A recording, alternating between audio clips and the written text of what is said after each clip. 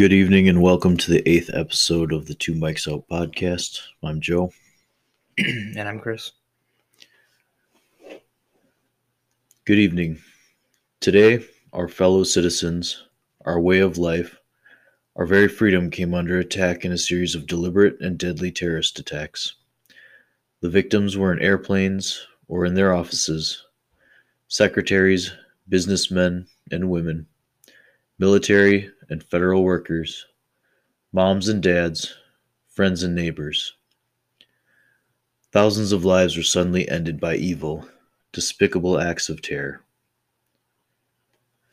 The pictures of airplanes flying into buildings, fires burning, huge structures collapsing, have filled us with disbelief, terrible sadness, and a quiet, unyielding anger. These acts of mass murder were intended to frighten our nation into chaos and retreat, but they have failed. Our country is strong. A great people has been moved to defend a great nation. Terrorist attacks can shake the foundations of our biggest buildings, but they cannot touch the foundation of America. These acts shattered steel, but they cannot dent the steel of American resolve. America was targeted for attack because we're the brightest beacon of freedom and opportunity in the world, and no one will keep that light from shining. Today our nation saw evil, the very worst of human nature, and we responded with the best of America, with the daring of our rescue workers, with the caring of for strangers and neighbors who came to give blood and help in any way they could. Immediately following the first attack, I implemented our government's emergency response plans. Our military is powerful and it's prepared. Our emergency teams are working in New York City and Washington, D.C. to help with local rescue efforts. Our first priority is to get to those who have been injured and to take every precaution to protect our citizens at home and around the world from further attacks. The functions of our government continue without interruption. Federal agencies in Washington, which had to be evacuated today, are reopening for essential personnel tonight and will be open for business tomorrow. Our financial institutions remain strong, and the American economy will be open for business as well. The search is underway for those who are behind these evil attacks. I've directed the full resources of our intelligence and law enforcement communities to find those responsible and to bring them to justice. We will make no distinction between the terrorists who have committed these acts and those who harbor them. I appreciate so very much the members of Congress who have joined me in strongly condemning these attacks. And on behalf of the American people, I thank the many world leaders who have called to offer their condolences and assistance. America and our friends and allies join with all those who want peace and security in the world. And we stand together to win the war against terrorism. Tonight, I ask for your prayers for all those who grieve, for the children whose worlds have been shattered, for all whose sense of safety and security has been threatened. And I will pray they will be comforted by a power greater than any of us, spoken through the ages in Psalm 23. Even though I walk through the valley of the shadow of death, I fear no evil, for you are with me. This is a day when all Americans from every walk of life unite in our resolve for justice and peace. America has stood down enemies before, and we will do so this time. None of us will ever forget this day, yet we go forward to defend freedom and all that is good and just in this world. Thank you, good night, and God bless America.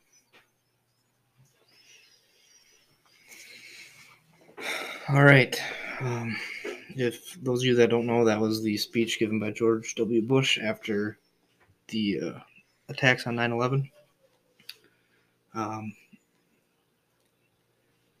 What was the America's Steel Resolve, I believe is what it's called. He delivered it that same night at about 8 p.m. Eastern Time. And yes, it's the Steel Resolve speech given by President George W. Bush at the time.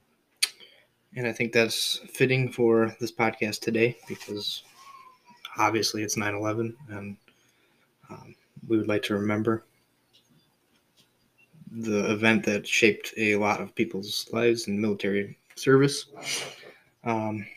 So with that, we're going to start this podcast off by a moment of silence. So thank you for being with us and taking a moment of silence.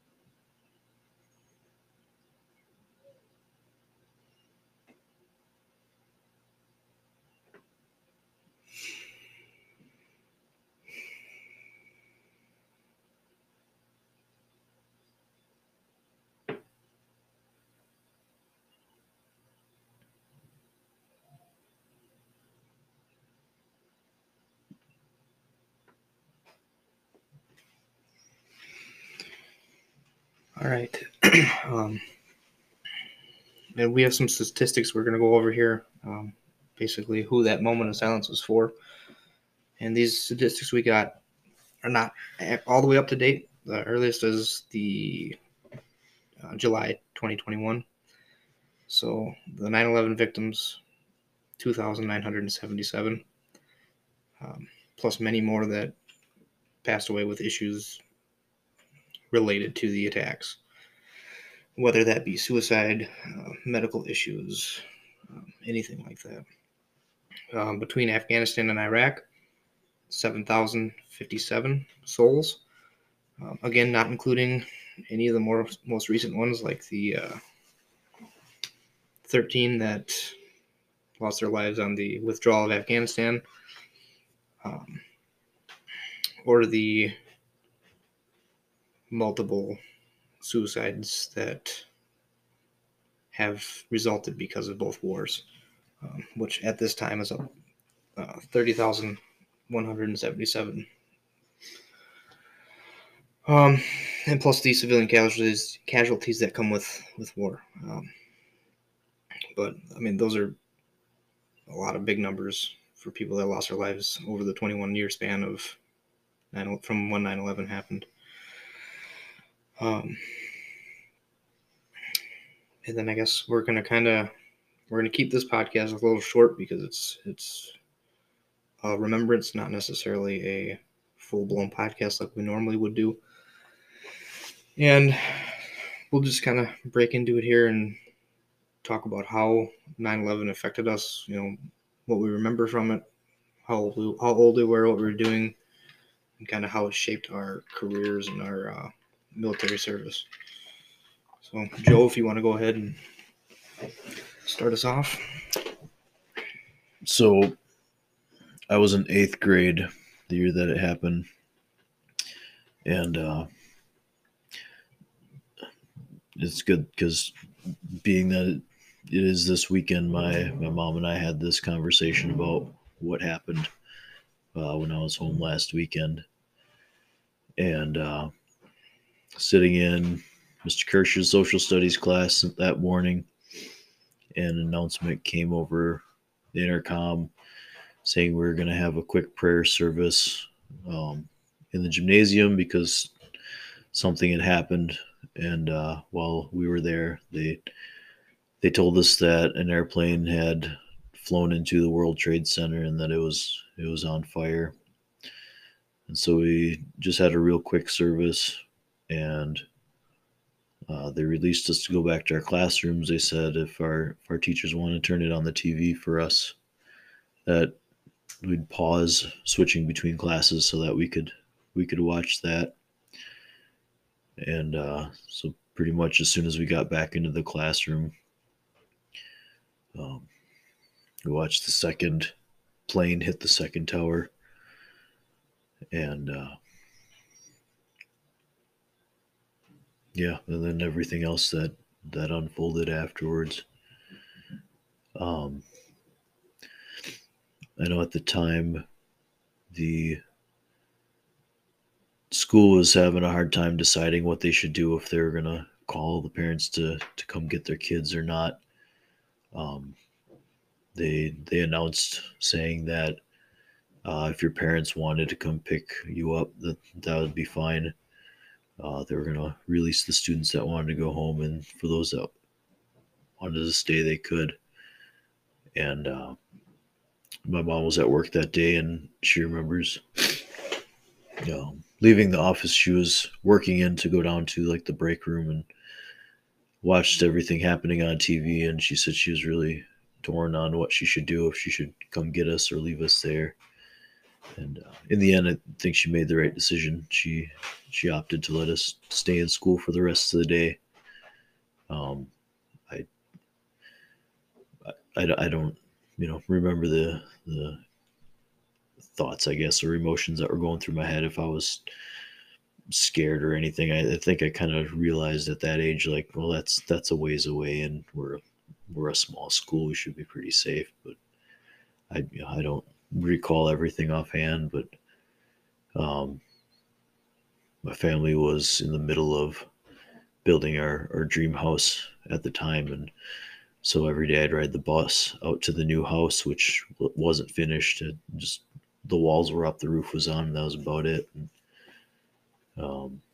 my mom usually came out there after work, and my stepdad would come home and work on the house. And my mom went back to the house we were living in at the time that day. And I remember for a while just kind of sitting in the silence of this unfinished house, just kind of thinking about everything that had happened that day. And when my stepdad showed up, we kind of got started on a project, and then just like, this isn't the day for it, so we just wrapped it up for the night and went home. And yeah, that was pretty much my day. And I'm assuming that had a little bit to do with your. Well, as you both know, we from birth, we both had wanted to join the military. But I'm assuming that also kind of propelled you in the right direction of joining. Yeah. Whether it was conscious at the time or not, that definitely, I guess, sealed the deal for me. Like I knew for sure at that point, like that was going to be something I had to do. Just felt like it was obligated to help out in some way at that point, and that was the best way I could figure out how to do that. Yeah. Yeah, and for me, I was much younger. I mean, I was in third grade, 8 years old. And